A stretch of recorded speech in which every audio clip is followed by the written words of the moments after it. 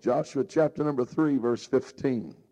As they that bear the ark were come unto Jordan, and the feet of the priests that bear the ark were dipped in the brim of the water. I want you to notice in parenthesis it says, for Jordan overfloweth all his banks all the time of harvest.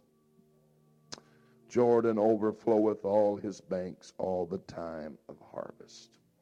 I want to preach to you tonight by the help of the Holy Ghost on the subject, distractions at harvest time. Distractions at harvest time. Amen. The Lord's going to speak to us tonight. Ever so often I feel a special anointing come on me, a deep anointing, and I feel it on me right now. Amen. I hope everybody will tune into the word of the Lord tonight. You claim to have the Holy Ghost, you need to open your spirit to the word of the Lord tonight. Amen, amen, amen. How many help me preach tonight for a few moments? Amen. Let's clap our hands one more time to the Lord. Lift your voice. Give him a shout of praise. He's worthy. Praise God. I love you, Jesus. Magnify your name, Lord. Praise God. Praise God. Thank you, Lord. Praise God. Amen. You may be seated. Praise God. It is at the conclusion of 40 years of wandering in a wilderness. 40 years of just going in a circle. Amen. And I believe and am convinced that it did not matter how long it took for God to remove this generation of unbelief, whether it was 40 years or 400 years. He was going to take care of this unbelief. Amen. I want you to understand that if we are not careful, and you've probably heard this before, but if we are not careful, we only preach half of a message. Amen. Now, I know I got all you apostolics' attention right now. Amen. You see, Egypt is a type of the world, and Pharaoh is a type of your adversary, and Moses is a type of the preacher of the gospel. It was his responsibility to preach them out of Egypt. And it's the responsibility of the ministry to preach you out of the world, to preach you out of the bondage of an Egyptian taskmaster. Amen. It is the responsibility of all of us to come out of the world. And when we say come out of the world, we're not talking about coming out of this cosmos, but rather coming out of its philosophy. Amen. The bondage of sin, the Adamic nature. Amen. And we have preached it strong. We've preached separation. But yet if we're not careful, we stop with half the message. Because the first half is come out, but the second half is go in. Amen. We have perhaps preached to people, and we have prided ourselves in the fact that we have come out of the world. But yet, I have seen a lot of Pentecostal people come out of the world, but for what? It just seemed like they just spiritually wandered from that point on, never understanding the purpose of God or the will of God for their lives. I've seen congregations do that. They thought all there was to church is just coming on a Sunday night, having a good time, shouting a little bit, talking in tongues, going home, and talking about how loud the PA was, how cold the building was, and all that stuff. Amen. That is not the purpose of God for the church. Somebody needs to say amen or oh me or something. Amen. But it is the will of God for us not just to come out of the world, but it is the will of God for us to enter into the things that God has promised and destined for the church. Amen. And it is two passings and two crossings that you must take. Amen. I told Brother Johnson, isn't it? Amen. I told him this afternoon, I said, you see, we understand one of them, and the first one is you've got to pass through the Red Sea. And the Red Sea is a type, according to the Apostle Paul in the 10th chapter of 1 Corinthians, it It is a type of water baptism. It is where you drown your past. It's where you get rid of your past. You get rid of the old man. And a lot of people have shouted about the fact that they have been baptized and baptized in the name of the Lord. But I'm telling you, that's the first body of water that you've got to cross. The second one is a little harder. Stay with me just a second. Amen. There's a lot of people shouting about coming through baptism and coming through the Red Sea, but very few have made it to the Jordan River. And the Jordan River is a type of the denial of self-will and the denial of flesh, where the will of man dies out and the carnal man has to die. Amen. It's not good enough just for you to say, I've been baptized and I've believed on God and I've received the Holy Ghost. But there comes a point in a time in your walk with God that you have got to pray the same thing that Jesus prayed. Not my will, but thy will be done. Somebody help me here tonight. Amen. Amen. I know a lot of Pentecostals that have got a lot of things down right, but they have yet to truly cross the Jordan River. They have yet to really die out to their will and to die out to themselves. They they enjoy church and they enjoy the society of church and the social aspect of church, but yet they have yet to die out to themselves and to die out to the carnal desires and to die out to self. Amen. And to pray. I have often said that Jesus really did not die on the cross. He died in the garden when he prayed. Anytime a man substitutes his will or the will of God for his will, you can truly say that he has died out. Christianity is more than just mere believism and confession of faith, but it is picking up your cross. It's dying out to yourself. It's walking with God in that true dimension of promise and spiritual prosperity. Amen. Everybody say amen. Jesus did not succumb to the devil in the temptation of the wilderness. Amen. 3 times the devil come to him with the pride of life, the lust of the eye, and the lust of the flesh. He never hesitated, never succumbed. But yet, when the weakness of his own humanity, and I know it's hard for us to grasp and to swallow, but he who was pure, when he looked at what he had to do, his flesh and his will struggled with it. When he said, Father, if it be possible, let this cup pass from me. But nonetheless, not my will, but thy will be done. Amen. Amen. That is where God wants every one of us to come to. Amen. And so we come to our text tonight. We have Israel having for 40 years wandered in the wilderness. The only thing they knew, and Brother Ewing, I believe that the Holy Ghost is trying to get the church to this point. And I don't want to get into this too much tonight, because somewhere in the revival I'm going to touch on this in a more in-depth manner. Amen. You see, when they come out of Egypt, they were used to taskmasters and slaves, and they were slaves and used to bondage, and somebody telling them when to get up, and somebody telling them when to go to bed, and somebody telling them when to make brick. The only thing they knew about leadership or life was the fact of it from bondage and a servant's viewpoint. They did not know how to adapt to heir mentality and to promise mentality. The only kind of leadership they could respond to was something that drove them, or something that forced them, or something that made them. Amen. And so the apostolic church, because we come out of a world where sin drove us and the lust of the flesh had us in bondage. And so the only kind of leadership, if we're not careful, we can respond to is something with a whip in its hand and pushing the church and forcing the church and driving the church. But that kind of leadership did not get Israel into the land of promise. It was when Joshua said, look, you're not following me, you're following that ark. You put it out there a few cubits ahead of you.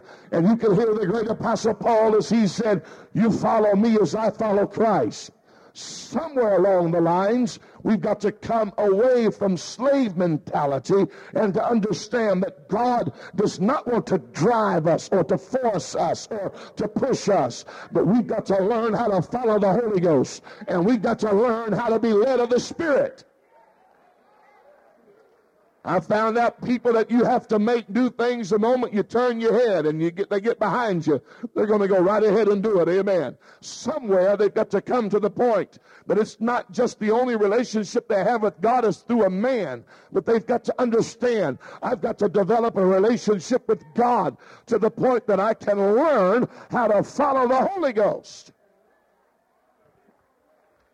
Praise God.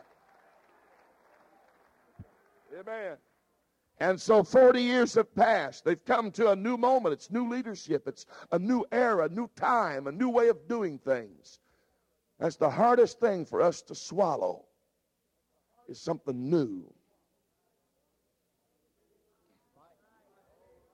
Boy, we get so used to doing it a certain way. You know, it doesn't take, just hang on, I'm going to preach. Amen. It doesn't take much spiritual leadership to follow a path you've been on for 40 years. I guarantee you they had trees that they knew about. Yeah, that got hit by lightning back in 42. Oh, yeah. And they had done it that way so long, it just become rhetoric and a part of just out of habit. But when Joshua sent them together, he said, you're going to have to keep your eyes on the ark because we've never been this way before. I'm going to preach here in just a second. Amen. Praise God. So we have to come to a point, and every congregation has to come to a point. True revival causes us to come to a moment of change. Oh, yeah. And that's why a lot of churches do not have true revival. It's because we get stuck in our ruts and in our routines, and we've always done it this way, and we've always had this happen. And the Holy Ghost gets to trying to bring us into a new dimension. And we're so back over here in the habits of our own minds and our professional Pentecostalism. Well, I've always worshiped God like this, and I've always said this in prayer.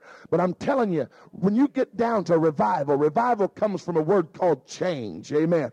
It's where you get so sick of doing it that way. And I've been singing this and singing that, and I'm not talking about this church. Amen. And I've been praying like this and praying that away and preaching like this and all. But all of a sudden you get desperate with God. You get hungry for God. And the Holy Ghost says, if you're going to come where I want you to come, you've got to be willing to go through this Jordan River where you die out to the way you've done it and the way you've thought it was to be done, and you come into the true dimension that I want to bring you into. Somebody said amen. You going to stay with me here just a second? Now they got to the Jordan River, and now there's a problem here. Jordan, you know, it's hard enough to cross the river. They didn't have the Army of Engineer Corps. They didn't have the technology that we have, and they're standing there looking at this river, and 3 million people at least have got to cross. And when the command comes from God and leadership to cross, and they get to the river, the Bible says that Jordan was out of its banks. It was in a flood stage. Said it always flooded during the time of harvest. Amen. Just stay here a second. And he said that when they appeared there, it would have been easier to have crossed when it was in a normal stage. Now, see, the Jordan is a type of death to the carnal man and to the flesh.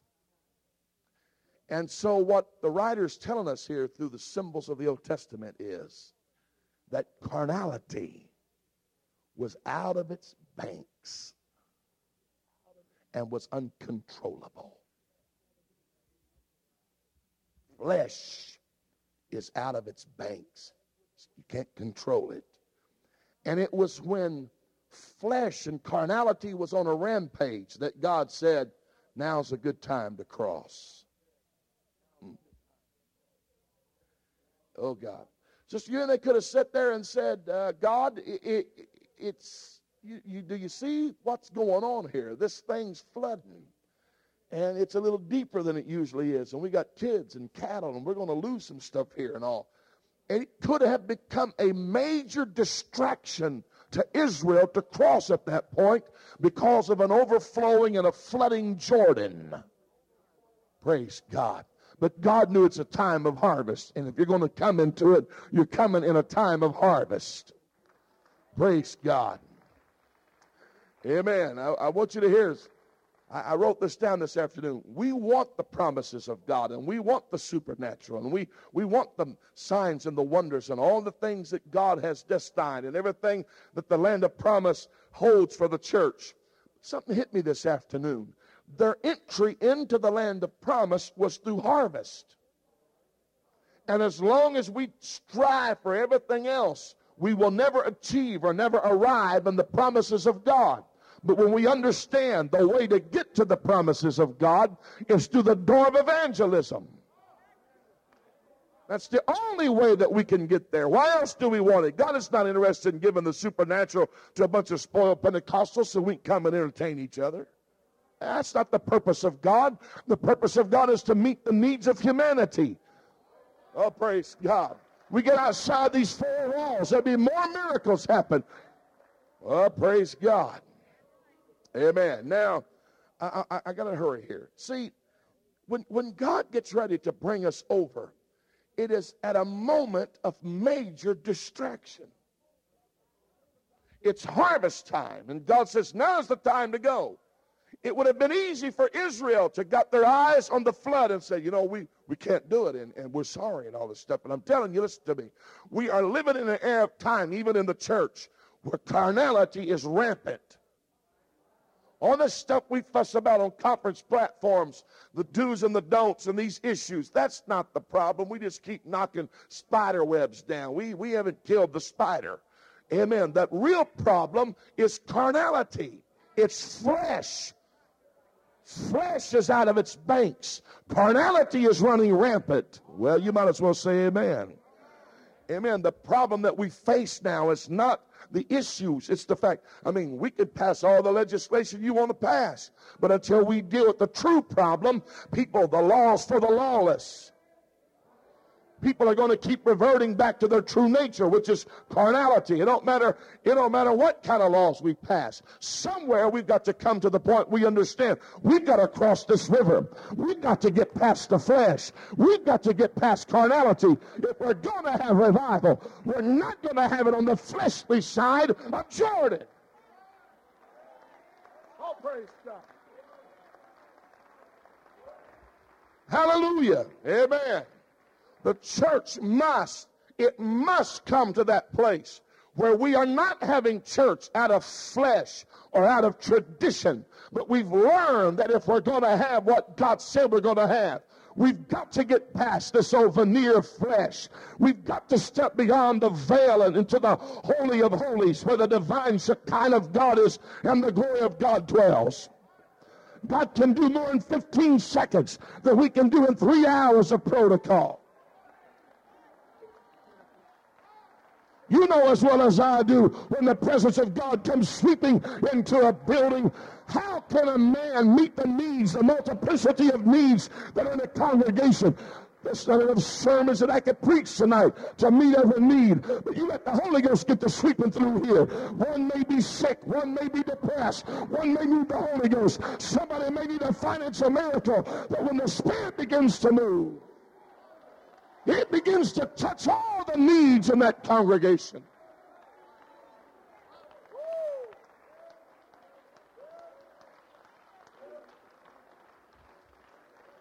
Hallelujah. Now, let me show you what happens. See, have you ever read the book of Judges? It's a weird book. Doesn't make sense.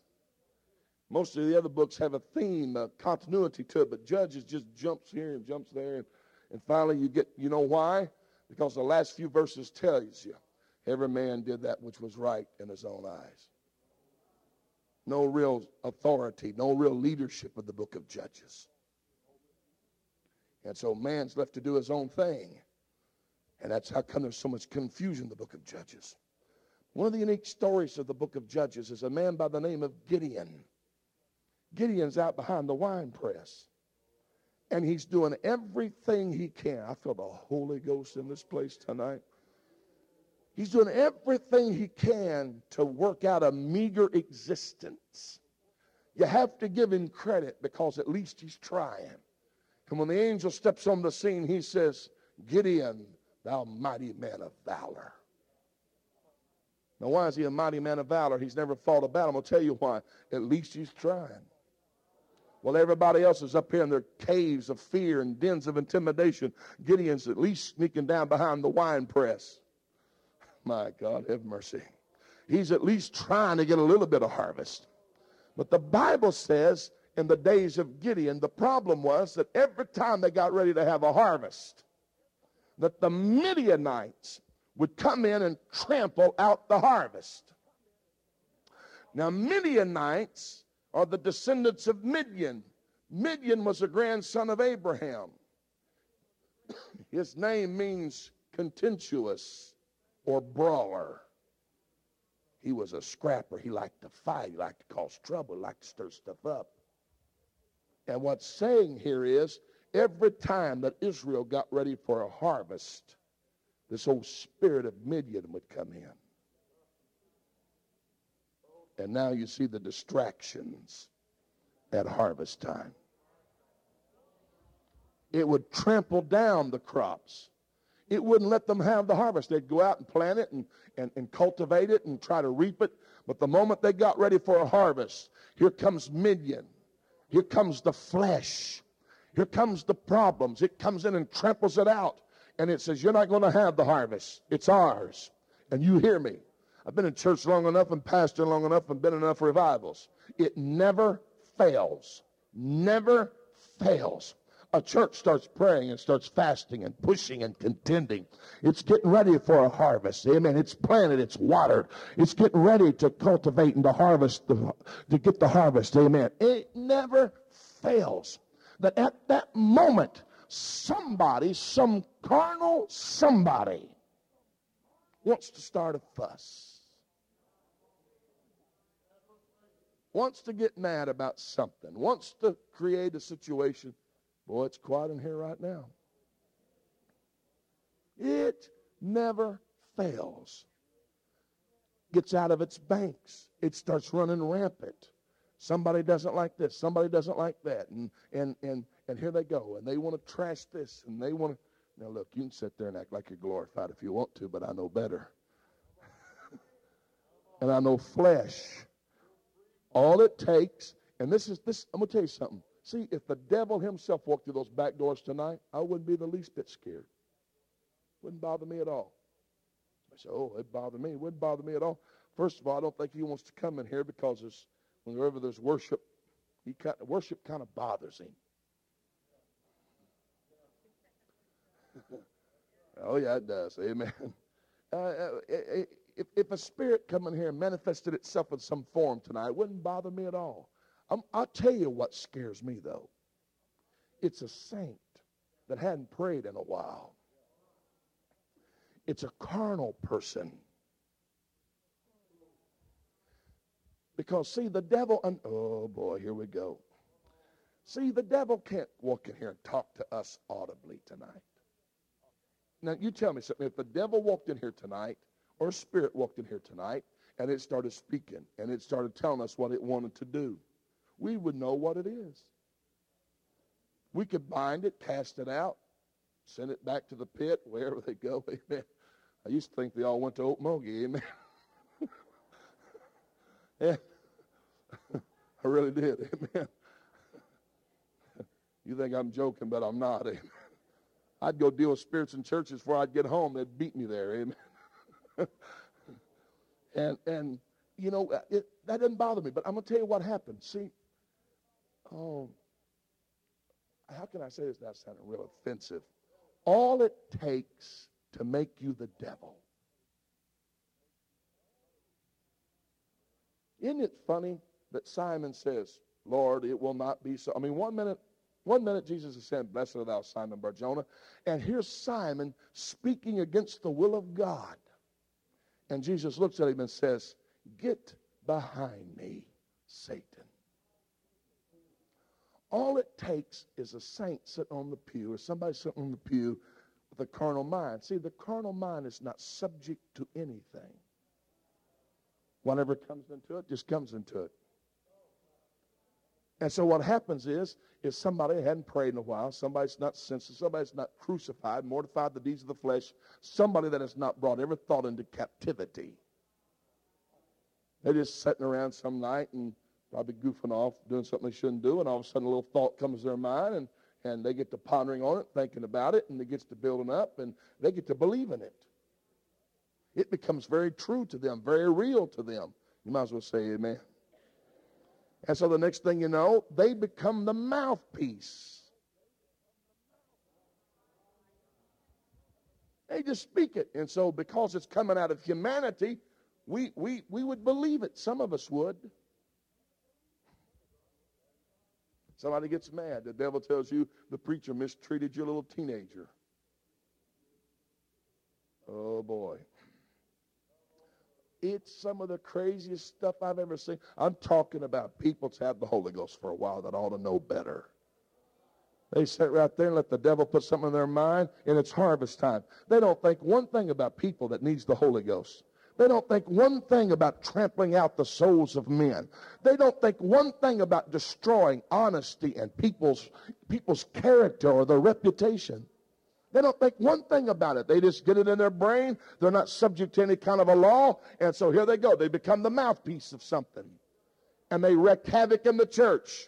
They want to get in a fuss. They want to fight about something. They want to accuse this or whatever. Or I'll tell you, oh boy, I'm getting messed up now.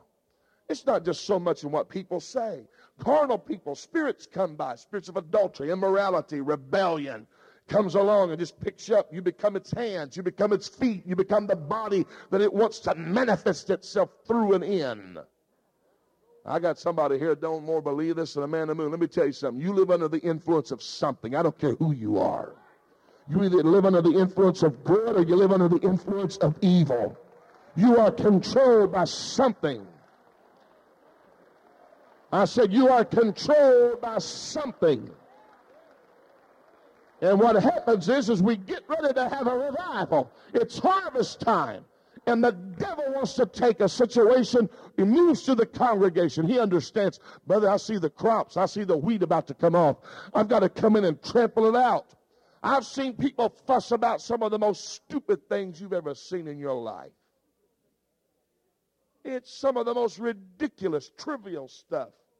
Reminds me of an article I read a few years ago about these big old whales, weighed tons, got to chasing fish about 2 inches and beached themselves chasing fish that was about 2 inches long. And the church, if it's not careful, becomes, at a moment of harvest, becomes so distracted by trivial trinkets and stupid carnal stuff. And we get to seeing all this stuff, and we couldn't cross over if we wanted to. And I'm telling you, you mark it down. You want to know what kind of revival you have? Look at the resistance. Look at the hell that starts going on. The devil says, I got to do everything I can to trample this out and to stop it. But he said, it's time for this to cross over. And he looked at Gideon and he said, it's time for you to defeat this. And I'm telling you right now that God may have tolerated some things yesterday and yesteryear, but the church is entering into a time of true apostolic harvest. We better be real careful right now. I said, we better be real careful.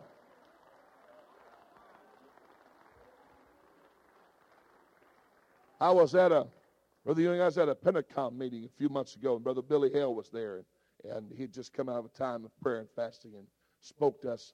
He made a statement there that I have never forgotten, never. It impacted me so much. He talked about the life of Uzzah, who was killed because he touched the Ark of the Covenant.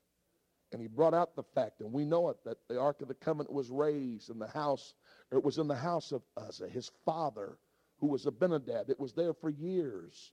Uzzah grew up around the ark. How many times have he had brushed up against it as a boy? How many times have he touched it before? But all of a sudden now, he touches it and God kills him. And I'll never forget the statement that was made. Brother Hale said, you may tell you, brethren, why God killed him? He said, because the ark represented God's glory, and God's glory was at a threshing floor. And when God's glory comes to a place of harvest, he said things that God tolerated yesterday, he will not tolerate today. And you better hear this, preacher, tonight. I'm telling the church and I'm telling Eastwood tonight, things that you may have got by with some of you yesterday, when the church comes into a time of harvest and God determines you're not going to kill this one. You're not going to trample this one down. You're not going to take this one. I'm going to make sure this harvest comes to pass. I'm just looking for somebody that's got the spirit of Gideon, that'll just at least try a little bit. Somebody that'll just believe, hey, we're going to have it. It's going to come to pass. This is going to take place. You better hear this, preacher, tonight. There is a revival coming to North America on an unprecedented scale. We've never seen a revival like what's in the making right now. We better be real careful. There's a lot of distractions. There's a lot of carnality. There's a lot of junk. There's a lot of stuff that's easy. It's easily to persuade you and to get your eyes off of the field. But I'm telling you, you better keep your eyes on the field. You better keep your eyes on the prize. It's not time to become distracted at the harvest. Hallelujah.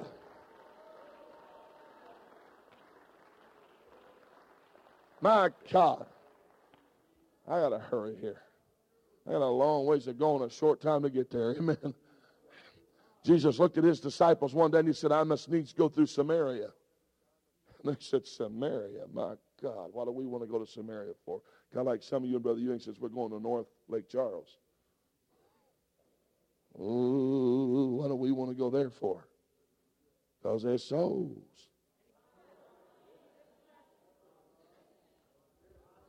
Souls, brother. There's no place in the kingdom for racism.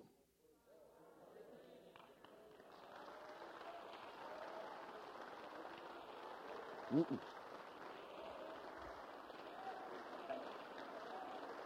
No. No, sir. And don't tell me, you preach that because you live in California now. I preached that when I lived in Oklahoma.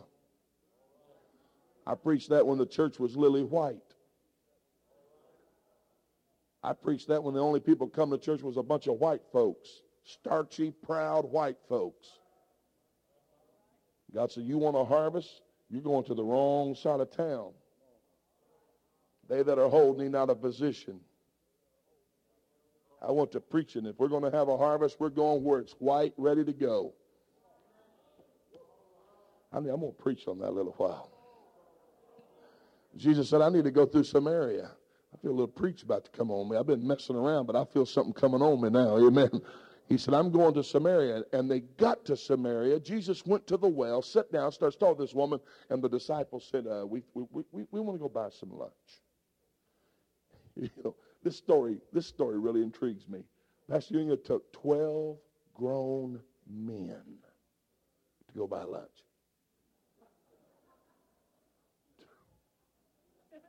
12 grown men to go to McDonald's and to buy 12 value meals.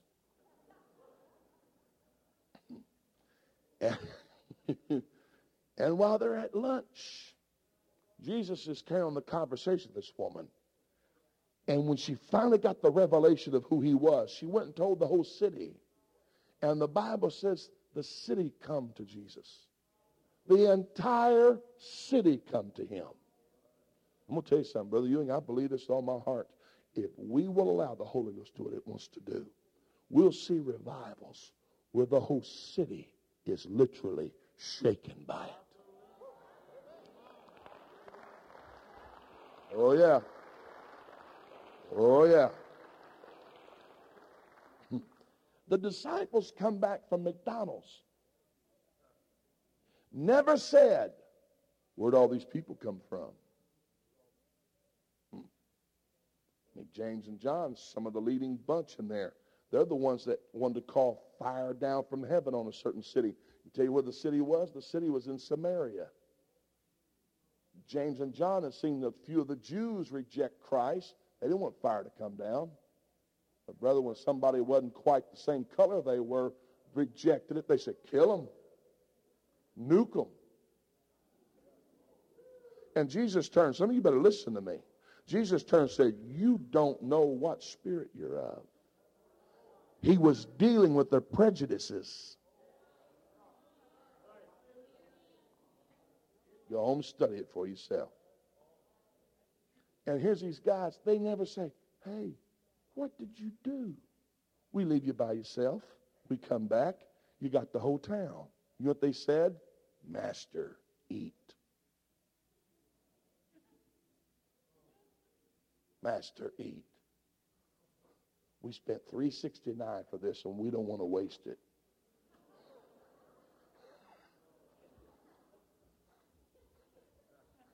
Trust me, I know all the prices of McDonald's. I got 3 kids. Amen.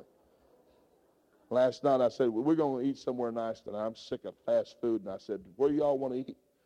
My wife started naming off all the places, you know, Outback and all stuff. And John Mark, McDonald's, McDonald's, McDonald's. I said, John Mark, we're not eating fast food. He said, McDonald's is not fast food. It's good food. I said, no.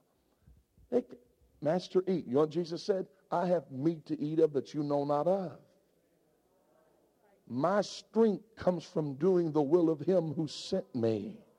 Now, you boys are eating on carnal stuff, and you're going to be hungry here in a little bit. And you can't even understand the precepts and the principles of true revival and dimensions of harvest because you got your eyes on your little McDonald's sack lunch. And you're caught up in carnal stuff. He said, you want to save 4 months and then cometh the harvest. He said, I tell you what you need to do. He said, lift up your eyes. You know, he's telling them, you got an earthly look. You got a carnal look. You got a perception of earthly things. Lift up your eyes. Get you a heavenly vision. Look through the eyes of the Spirit and see that the field's already white, ready to harvest. My God. I'm telling you, the city is at our disposal. Lake Charles is at the disposal of the Holy Ghost. But we can't see it sometimes because we got our eyes on so much sack lunches and carnal stuff and stuff. Vacations and boats and cars and houses. And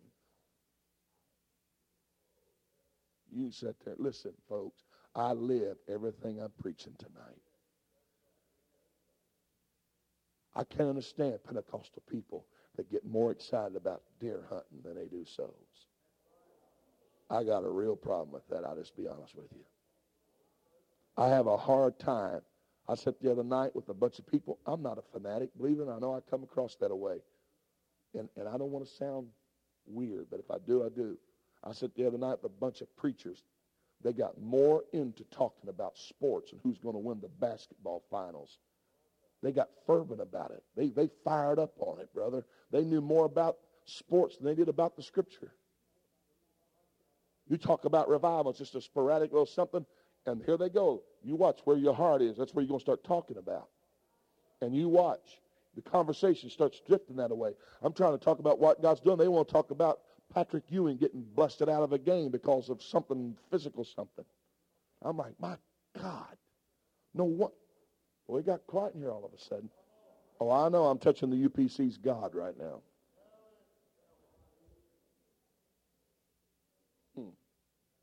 I'm telling you, folks, we get distracted by all these things. Boy, it's really quiet in here right now, isn't it? Amen. Oh, God, help me, Jesus, not to preach on that a little while. Amen. We got to get away from this stuff. Something's got to get a hold of us where we quit looking at all this with the purpose of the church and the vision. It's harvest time, folks. It's harvest time. There's a revival right here. It's right there. You're not going to see it as long as you're looking down on the earthly things. I don't see anything. It's kind of like the boys when Elijah got taken up with the fiery chariots and the horsemen of Israel. And Elisha comes back and the school of prophets, those boys sitting there said, boy, quite a dust storm over there, wasn't it? Elijah, dust storm, oh yeah, quite a whirlwind, wasn't it? Whirlwind, what are you talking about? Your perception of things depends on which side of Jordan you live on. If you live on the right side of Jordan, you said, dust storm. I seen fiery chariots and horsemen of Israel. I seen the rapture take place. Now, if you're on the carnal side, it's just a bunch of dirt blowing. You don't understand what's going on. You're like, well, they all getting excited about it. Brother Ewing starts firing up. Brother, we're going to have revival. And people start talking about the good things of God. And you're like, what's everybody getting excited about? What they getting stirred up about? I don't see it that way. No, you don't see it that way because you live on the carnal side of life. But if you ever cross over, lift up your eyes and look, you'll be staggered. You will stagger at the blessings of God and the promises of God. You see a harvest that'll blow your mind. Hallelujah.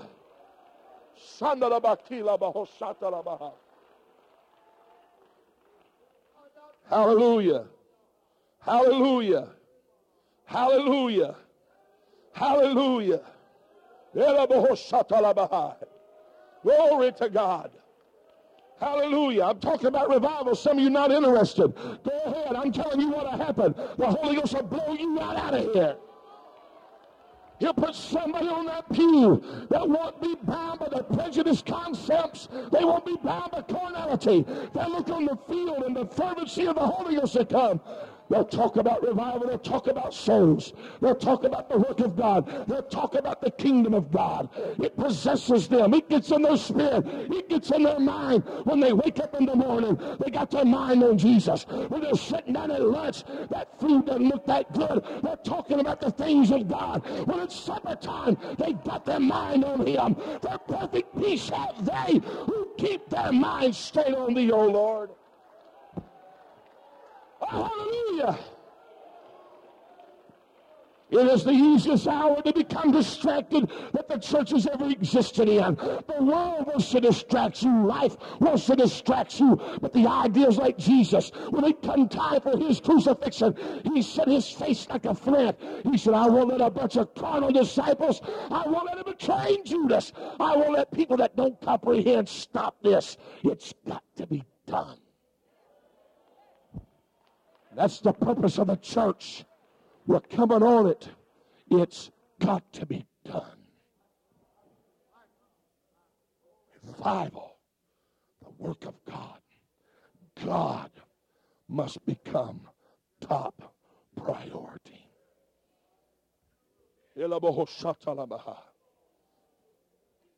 Brother Ewing, I want to share some things with the church tonight. I feel like it's time.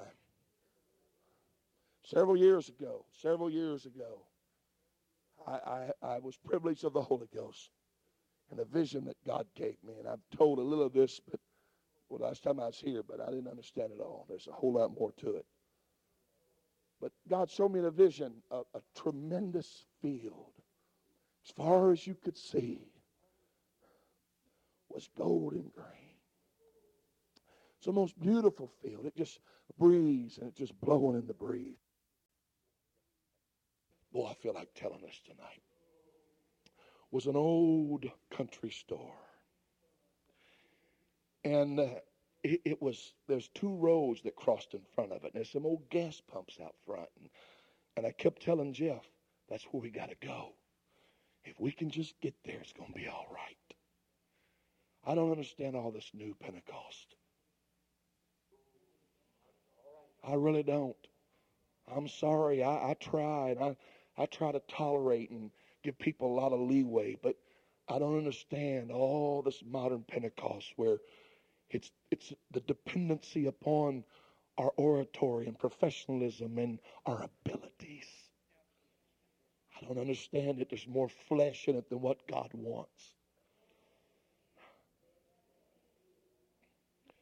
And I kept telling we got to get there.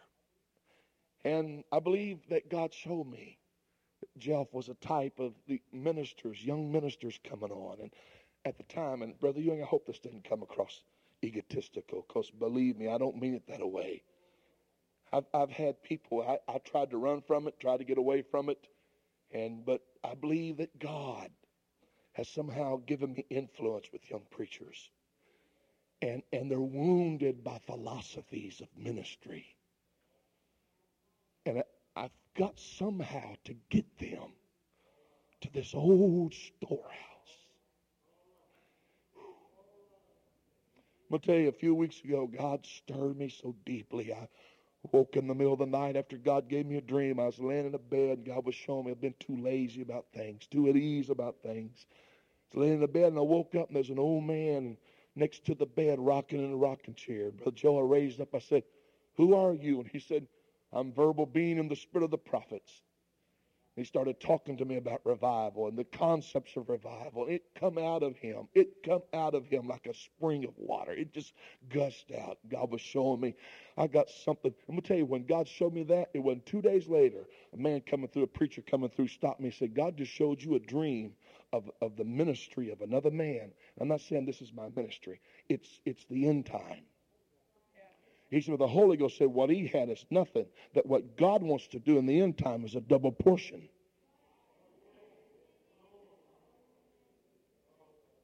You better hear me. There's something that God's got for the church. There's a dimension of authority and apostolic ministry that we've not tapped into yet. I finally we got down to it, and I said we're going to be all right. And so that was years ago, 1992, June 92. I was preaching from Tim Wallace in San Antonio, Texas. He's crazy. That's all I got to say is he's crazy. He's not sane. And I was preaching for him, and I was having a great time, and I got to church that Friday night, and all day in prayer that day, the Lord kept telling me. I had one of the ministers from the church with me. I kept telling him, I said, tonight's a night of destiny. Something's going to happen in this place, something beyond what we see. And so I got there, and Brother Wallace said, I had a man call me today. He said, his name's Jerome Bourne. Said, you don't know him, he don't know you, but he said the Holy Ghost told him to be here tonight, that you two are supposed to meet. And I said, all right. And so he showed up later in the service, and I thought, my God, that's the weirdest man I ever met in my life. And he got up and told everything's going to happen in that service. And I was like, yeah, right. I'm telling you, when it went to happening, it blew my mind. And so he's standing up there like he does with his hands in his pocket and ozoned out somewhere. And I walked by him. I said, I had 8 families that showed up in that service that night. Drove all the way from Okmulgee to be there. Didn't know they were coming. And I walked by him. I said, Brother Bourne, if you feel like I got some people here, like if you pray for them. And he said, if I feel like it, I will. I thought, you cocky thing, you don't pray for them. I don't care. I can pray for them. And so I kept pacing the platform, people praying through it. It's quite a service. And he said, come here. So I walked over to him, and I said, yes. He said, your people own a grocery store?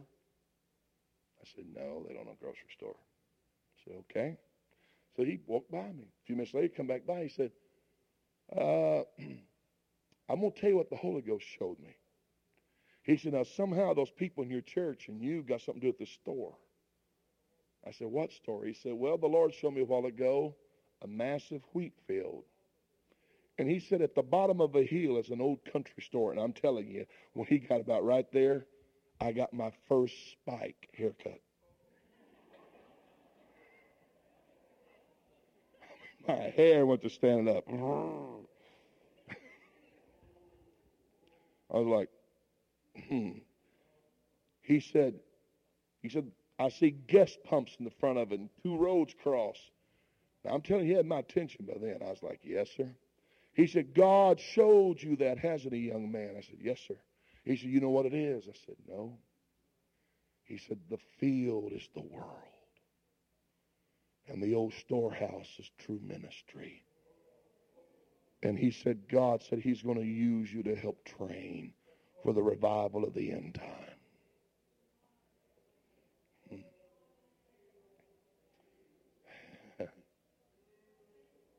Now, I'm going to tell you. Now, listen to me. There's a lot of other confirmations from that point on. A friend of mine got into a situation, and I really felt like they were doing him wrong, Brother Ewing. It felt like the district he was in and even the organization was doing him wrong. And it was on a Sunday night, and I got in the pulpit, and I vented it. Y'all bored? I don't want to bore you now. And Well, I was upset because I felt like it was an attack against apostolic ministry. So I told the church, I said, bless God, we're not going to let them do this. I'm flying out tomorrow. I'm going down there, and we're going to straighten this mess out. And so next morning, I already booked my flight, and I had called him to tell him what time I was coming in. So his secretary answered the phone. And I said, I want to talk to you, Pastor. I'm telling him that I am coming. I'm going with him to meet these people. And I said, I just need to let him know what time. She said, well, he was standing right here. I'll go find him. She said, I'll have him call you right back. So I hung the phone up, and I turned and took about 3 steps. And it rang, and I thought it was him, and I picked it up. And I said, hello. And there's a woman in Oklahoma. Her name is Chenault. I don't know if you know her or not, Brother Ewing. Sister Chenault. She's an old prophetess. But trust me, I've known her to pray 8, 10, 12 hours a day.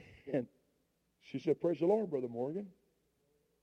I said, praise the Lord. She said, the Holy Ghost said this morning in prayer, this is not your fight. Stay out of it. I said, excuse me? I'm telling you, folks, when God's going to keep you on track, he can keep you on track. She called the man's name. She said, the Holy Ghost said he will die. They'll kill him. It's got to happen. You are to stay out of it. It's nothing but a distraction to you. She said, I want to ask you a question, young man. I said, go ahead. You got my full attention right now. She said, has not the Lord shown you a wheat field? I said, yes, ma'am. Did he not show you an old building in that vision? I said, yes, ma'am. She said, why are you becoming distracted then? She said, if you enter into the arena of fight, it will contaminate you and you will never be the same. God did not call you to fight. It's his work. It's his job. Stay out of the fight. She said, now I will tell you a story. And she told the story of her pastor years ago when they first prayed through. And in the vision that God gave her at that time, she seen her pastor in this little cabin in a wheat field.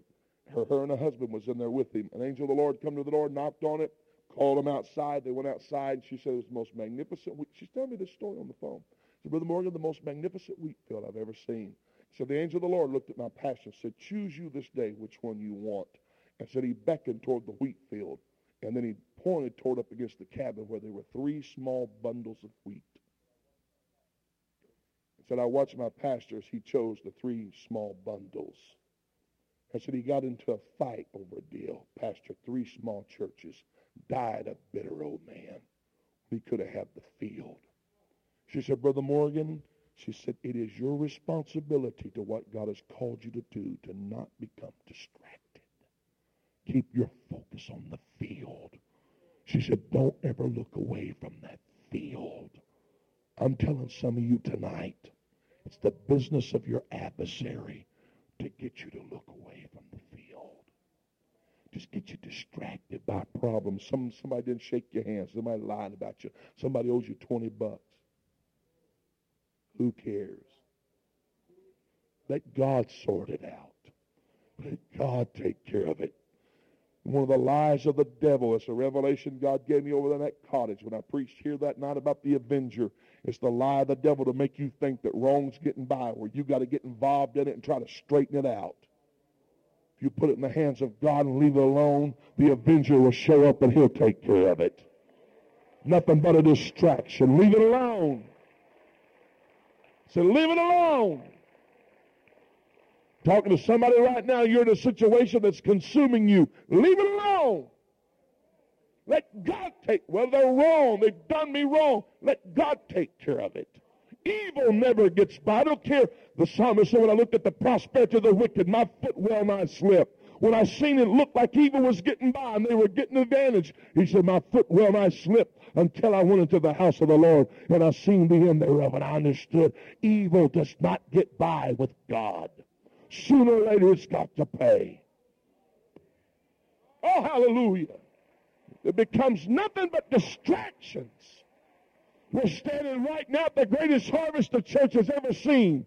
I'm talking about North America. It's already sweeping. It's already coming. It's already happening. I got to hurry. I was preaching a few months ago, and a man come to me after service. He said, I got to tell you something. I said, what? He said, Brother Morgan, I was preaching this message right here.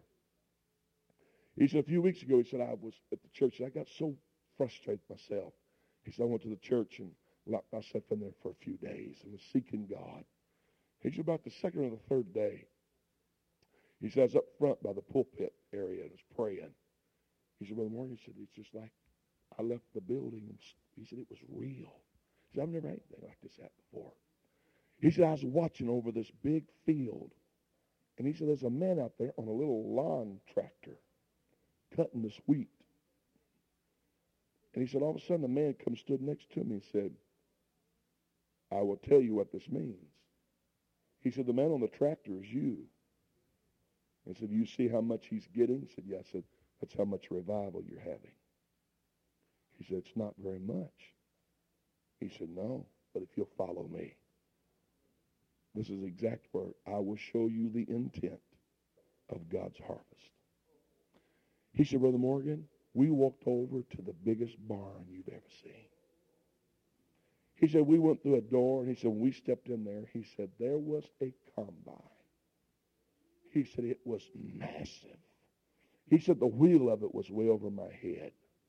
He says, the biggest machine I have ever seen. He said, and this angel said, come with me. He said, he took me by the hand and took me up to the driver's seat. He said, sit down. He said, now sit down. My God. He said, I thought, oh my God, this thing is so big. And he said, the angel said, this is what God will use in the end time. And he said, I looked and said, there was no steering wheel. And I told the angel, there's no steering wheel. And the angel said, it cannot be driven by man or the flesh. It must be led of the Spirit and of the Holy Ghost. Woo! My God. My God, my God, my God. My God, my God, my God. Oh, it's here. I feel it here, Brother Ewing. My God. Folks, let me tell you something. Forget your ideas of how this thing's supposed to happen. Check it right out the door. What God's about to do, we've never been there before. We can't comprehend it. We don't even understand it. It's just a matter of grabbing hold of Him and saying, all right, God, I don't know where you're going, and I don't know how I'm going to get there, but I'm going to follow you. I'm hanging on to you right now, God. I think, yes, we want Bible studies. Yes, we want knocking doors, but it's not coming that way. And Brother Outreach Director, I'm not trying to knock everything in the head. Do all you can. Teach. I believe in Bible studies. But I'm telling you, we got all these. This is how it's going to happen. I'm telling you, it's a matter of getting in prayer. Say, all right, Holy Ghost, whichever way you're going, that's where I'm headed. All right. I don't know how it's going to come to Lake Charles. You think I got the answer? I don't. All I know is about tonight.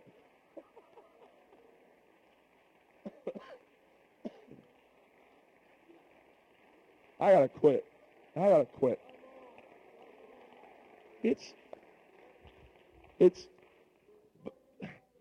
Before I left Okmulgee, God made me a promise. And I seen it achieved, and I knew I was through.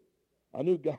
Now, this is not a big deal to you, but God told me, I'm going to give you a 100-soul revival, and in one service, you'll take up a $10,000 cash offering. Now, I know down here where everybody's got that much in their pocket, it's not too much, but in second poorest county in the state of Oklahoma, well, isn't that amazing? From Okmulgee to San Francisco. From one of the poorest places in the country to one of the richest places. I feel like the Apostle Paul. I know how to be abased.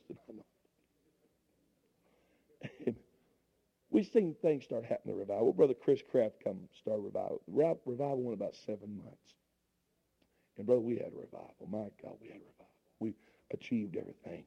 But right up front, the Lord let me know, you're not going to control this. And boy, I don't know if I should get into this. Oh, David Shatwell come over and was in service with us one night, and Holy Ghost got to moving, and I felt the gifts of the Spirit moving there. And all of a sudden, this woman sitting on the back pew, brother, she looked like Jezebel. She blurts out these tongues. I'm fixing to lose some of you right here. And she starts blurting it out. And I said, that spirit ain't coming in here. I hate that charismatic spirit with passion. It ain't coming in here. And I started for the pulpit. And when I did, the Holy Ghost said, leave her alone. It's me. And I froze. And everything that I had taught that church and believed in was flashing before my eyes. I was like, my God. They were what? Okay, Brother Morgan, when you going to shut her down? I'm stuck between the chair and the pulpit, and the church is watching. And I'm like, God, Lord. I whirled around, looked at Brother Shatway, said, feels real to me. And before I knew it, I give the interpretation. I'm like, oh, God. You know what the interpretation was? I will show you this night that you will not control me. I will bring them in. They will have hands who will be lifted to me. They will have a voice who will utter praises to me. They will have a heart that longs for me. You will not control me, saith the Lord. You know, it went on. I'm like, my God, what have I done? What have I done? On the way home, my wife said, I want to know what went on there tonight. I said, I don't know. I'm going to have a meeting with the family Monday night. We're going to talk about it. So this lady showed up Monday night. We got in the office. I said, where are you from? She said, Los Angeles. I said, you go to church anywhere? No. You have the Holy Ghost? No. I'm like, oh, God. So you don't have the Holy Ghost? She said, huh. I said, you know anything about God? She said, a little bit. I said, well, tell me what you know. She said, well, I'll tell you this. She said, my life got so desolate. She said, one night laying in bed, I thought I was going to take my own life. And she said, I got to weep, and I cried out to God. She said, when I come to, she said, I was talking this funny language. I said, you don't know anything about this? She said, no, sir. I said, have you ever been baptized? When I was a little girl. I said, that's all you know about God? That's it. I said, right there in the office, I gave her a Bible study. Oh, God, I'm in trouble now. I said, that's all you know. That's it. I baptized her and her husband a few weeks later. Actually, it wasn't her husband. They'd just been living together. Think on that. See, in Pentecost, I got some of you worried right now. See, in Pentecost, we've always thought the gifts of the Spirit prove spiritual maturity. They don't prove nothing. They're gifts. People get all lifted up because God spoke through them. Well, don't get too lifted up. He used a donkey one time.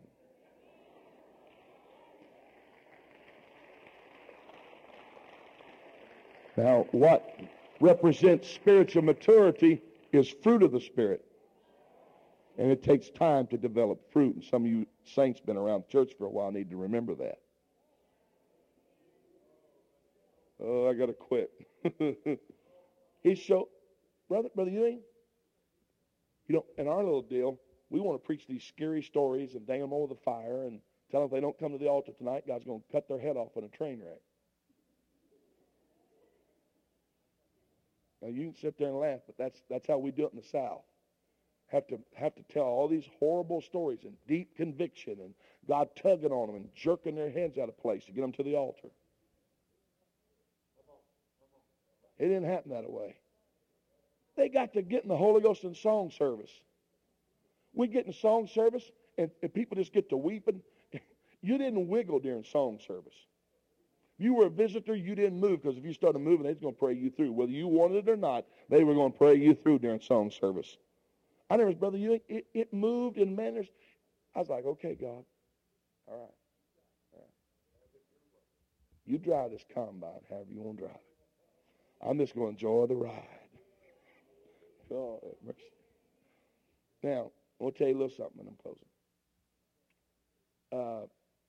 In January, God really likes me. Really, God really likes me.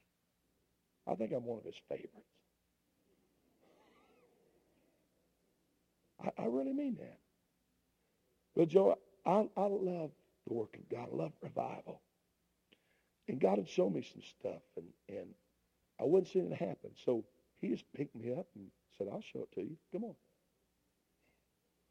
I left Okmulgee in January. Tell a little bit about it. Now, I got to tell this because it has to do with this church.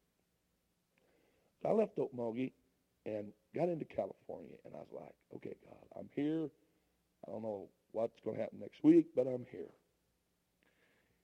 And God was fixing to mess my whole world up in my plans. And so I get there, I was preaching at the Rock Church for the Wilson, and in my mind, I'm going to be out there the 30 days I told you about, and then I'm going back, and I was going to pastor both churches. And that's the way until I got the one in San Francisco up and going, I turned to somebody and go do it somewhere else. You know, you can have a daughter work. We going to let one be in San Francisco. And so I got involved in this, and a little lady at church came up to me, and she said, this is in January a year ago in Sacramento, and she said, the Lord said you will never pastor again like you used to. You would travel the rest of your life. I was like, oh, God, I don't hear that. I don't hear that. And it started. Now, let me tell the story. I was in prayer, and the Lord showed it to me. And whether you believe that or not, it's irrelevant, because when it happens, then God will confirm it. I seen the Bay Area and around it a flame of fire. But you know, this was during the time when you were at Modesto and all that was going on there. See, it's all connected. It's all connected. And this spark of fire spread all up and down the West Coast. I mean, it engulfed the West Coast. And see, here's the advantage we got. It's Pentecost all over. God brought people out of every nation to Jerusalem. And God has brought people out of every nation to America. He's got the best missions program you could ever ask for. He just brings them to us. And so this flame of fire sparked. And I watched it, and all of a sudden around Houston, it starts going up. And it starts moving. It's moving eastward. And I watched it come across like it's coming right up Interstate 10. And I watched it hit Lake Charles. Whoa. It was nothing but a flame of fire from Houston all the way across here. And that fire went through Lake Charles, and it headed toward New Orleans. Now, see, God is going to take the two most evil cities in North America, San Francisco and New Orleans, and he's going to prove something to people. You better hear this, preacher, tonight. This church plays a very integral part. Brother Ewing, in things on the West Coast and in this part of the country. That's why God called you pastor out there and made a connection. It's a connection. That's why this church has connections in the Bay Area. Because God said, what I'm about to do, I'm going to hook it together.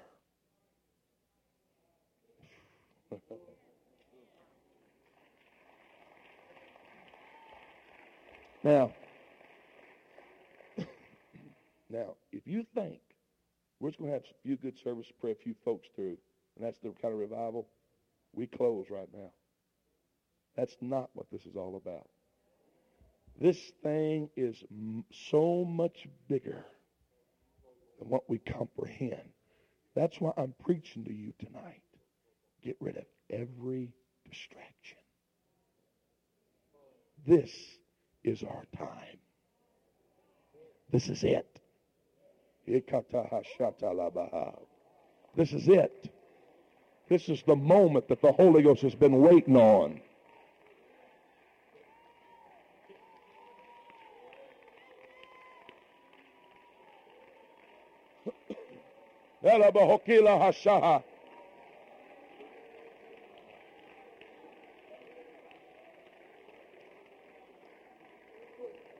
Lake Charles is in store for one of them old-fashioned, city-shaking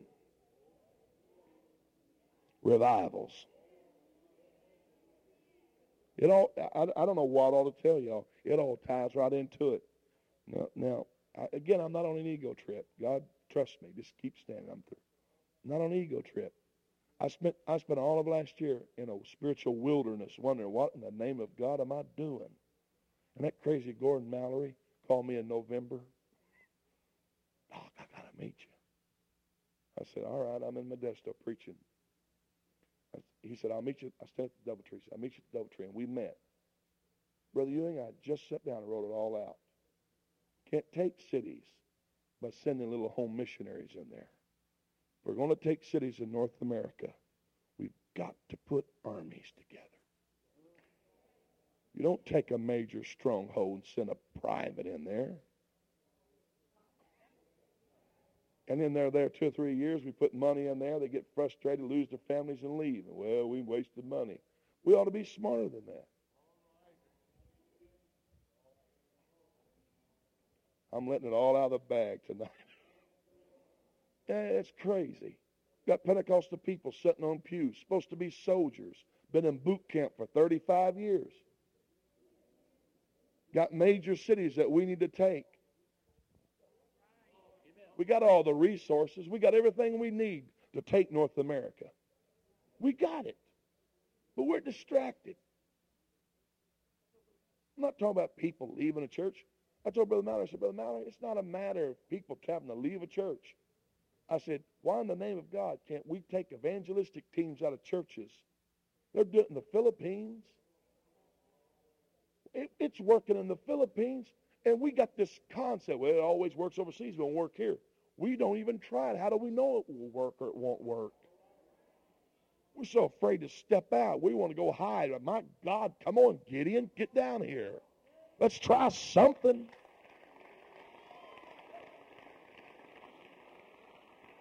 Let's do something. If we got, I'm losing you. We're on a sinking ship with some of you here. We got as much truth as we say we do, as much God as we say we do. Let's try something. Let's get out of these 4 walls and do something. We can take this city. You can help take San Francisco. You can help take New Orleans. And it don't stop there. You think I'm crazy, don't you? I'm telling you, God told forever left Okmulgee. My dad walked up to me, of all people, said, son, I don't know what this means. He never done this before in his life. He said, the Lord said, because you've been faithful with small work, he'll give you 10 cities. And that crazy Gordon Mallory come preach that night in Modesto. He didn't even know this stuff. He whirled around me. He said, didn't God tell you he'd give you cities? He said, oh, God, I feel it getting on me right now. He said, well, there's been walls of tremendous opposition. He said, in the end time, God will give you authority. He said, those walls will become paper thin. You speak the word, and God said he'd bring them down. I'm telling you, cities, I believe it. I'm crazy enough to believe it. Cities that have been bound and resisted, the apostolics just need to show up. Satan, your kingdom's coming down. I said, your kingdom is coming down. That's why I'm in Lake Charles right now. God showed me this is it. This is one of them. Not talking about just praying a few folks through it. That's it. I'm talking about taking the city.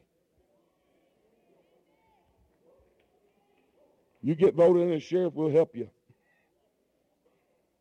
We'll take them. You don't have to lock them up. We'll take them off the streets, pray them through, get them the Holy Ghost. Got to take the drugs out of their veins. He'll take the alcohol out of their system. We'll save taxpayers a lot of money. Oh, God. Jesus. My God. Let's take it. Don't be distracted right now. You get ready. If the devil hadn't hit you, he's coming. He'll try everything he can in the initial part of this revival, get everybody distracted. Just tell him, I know what you're doing. Get behind me, Satan. I'm staying focused. This is my revival.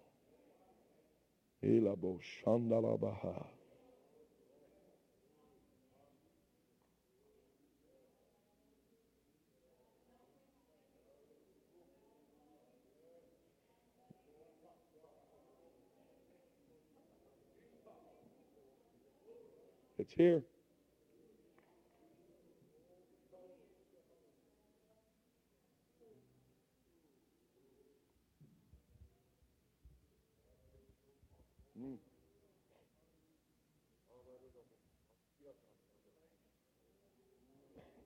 Let's pray a moment. Everybody, let's pray.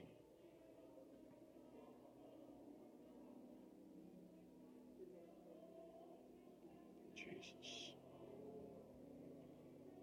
Jesus.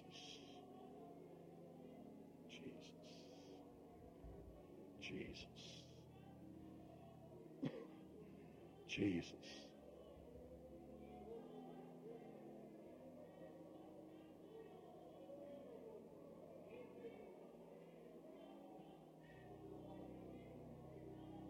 Jesus.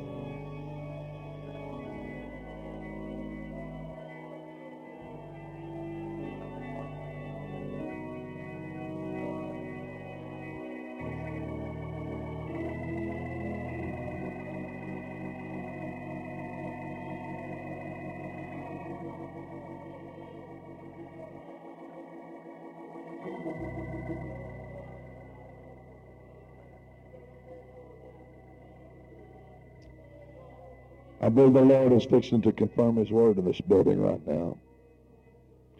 I wonder how many people's in this building right now. You're in this building right now. And you have had something in your life that has become a distraction to you. And you see it and you know it. Maybe it's a problem, situation, an attack, whatever. But there's something that has come into your life that has become a distraction to you. The Lord wants to liberate you from that tonight. I'm asking God to let that very spirit that I'm preaching about, that depth, move through here tonight. And when it moves through here, God will confirm his word with signs following. believe people be delivered. Some will receive the Holy Ghost. Others will be healed. Some of you are going to get victory tonight. Some of you are getting a little revelation now. I know why this has attacked me. It's nothing but the enemy trying to get me distracted because it's my harvest time. I really feel like I need to say one more thing before we come. Brother Ewing, when Joshua and them got on the other side of Jordan, God said, I'm going to give you the old corn, I'm going to give you the new. The old corn was the stuff in the barns. And you know what that represented? The harvest of past that they missed. He said, I've been saving it up for you. Put it in their barns. And then I'm going to give you what's in the field.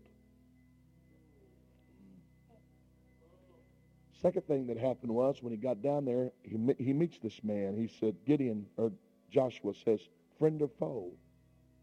And the answer is, I'm captain of the host. He never appears to Israel on the wilderness side of Jordan. He only came because Israel had entered a time of harvest.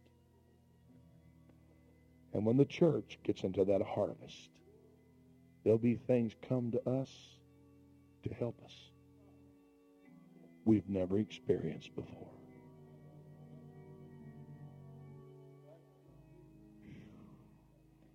Somebody said, what about the enemy? We'll let the captain of the host take care of the enemy. We'll just get a sickle in our hand. I feel this so strong, I'm about to blow up right now.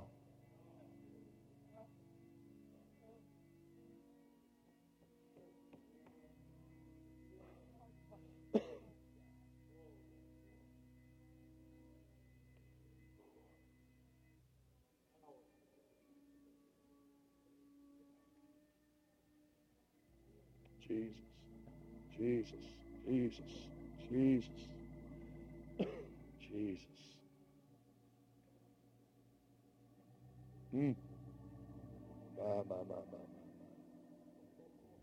Jesus, Jesus.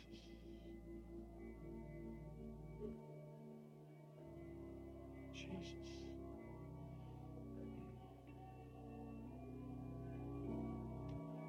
Got something in your life that's been a distraction to you? I tell you, just step out, come to the front. Come on.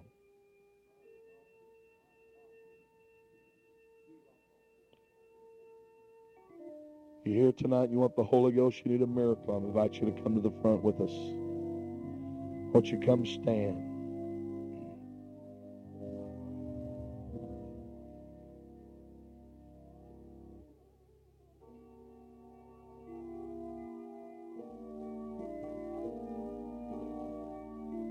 I want to tell you something before we get into this here. Just listen to me. Brother Ewing, I want to say this up front. But Starks is another key to this area. And but there's something, my God, something from the past. Something from the past. This area used to be a hot spot of revival. Houston. I read about the other day, Brother Ewing, a young man in the San Diego church gave me a book, The Winds of God, The Life of Howard Goss. I read it, I got to look at this and my God, now I see why. Now I see why. If the Lord will permit, in the morning, and I haven't prayed about it, but if I see it the way I see it now, I'm going to preach in the morning on how to bring the fire. How to bring the fire. Amen. Praise God. Praise God. You ready to get rid of that distraction? You ready to tell the devil he's a liar? Satan, get behind me. I'm going to do the will of God. You want that distraction removed out of your life? Throw your hands in there and ask the Holy Ghost right now. God, you've got to help me. God, you've got to help me right now.